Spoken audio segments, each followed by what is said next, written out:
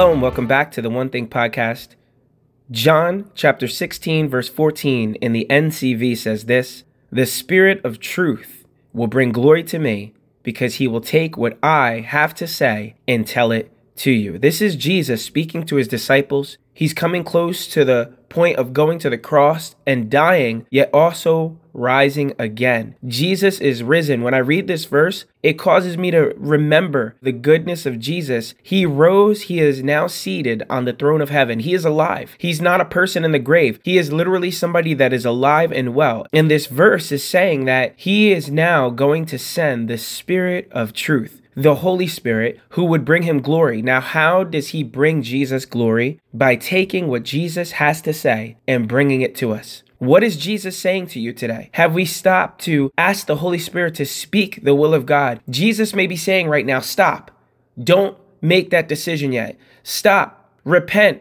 I want to break that generational curse over your life, or I want to remove an obstacle that is not allowing you to come close to what I want to do in your life. Maybe he's speaking a word of deliverance, saying, rise up and call upon me, and I'm going to bring you through. Maybe he's speaking a word that you would bring to somebody else. It could be a lot of things, but what I love about this is he is the Spirit of truth.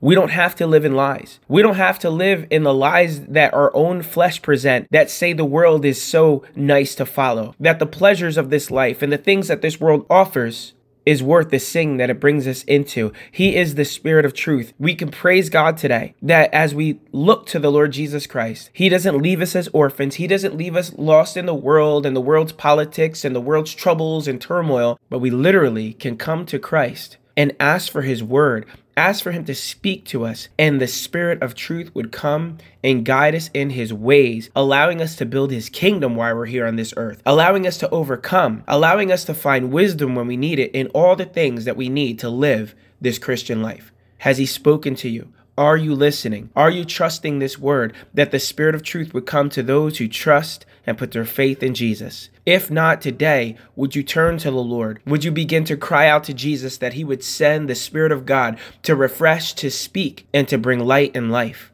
There is hope today, and it is all found in the name of the Lord Jesus. May we each go after the Lord. May we not stop until his Spirit speaks into our hearts over and over, daily, day by day, letting it be as our food, letting it be as the very breath of air that we breathe, his will and his word in our life. May you be blessed. May you hear his voice, and may you walk in the way that he calls you to and empowers you to. Amen.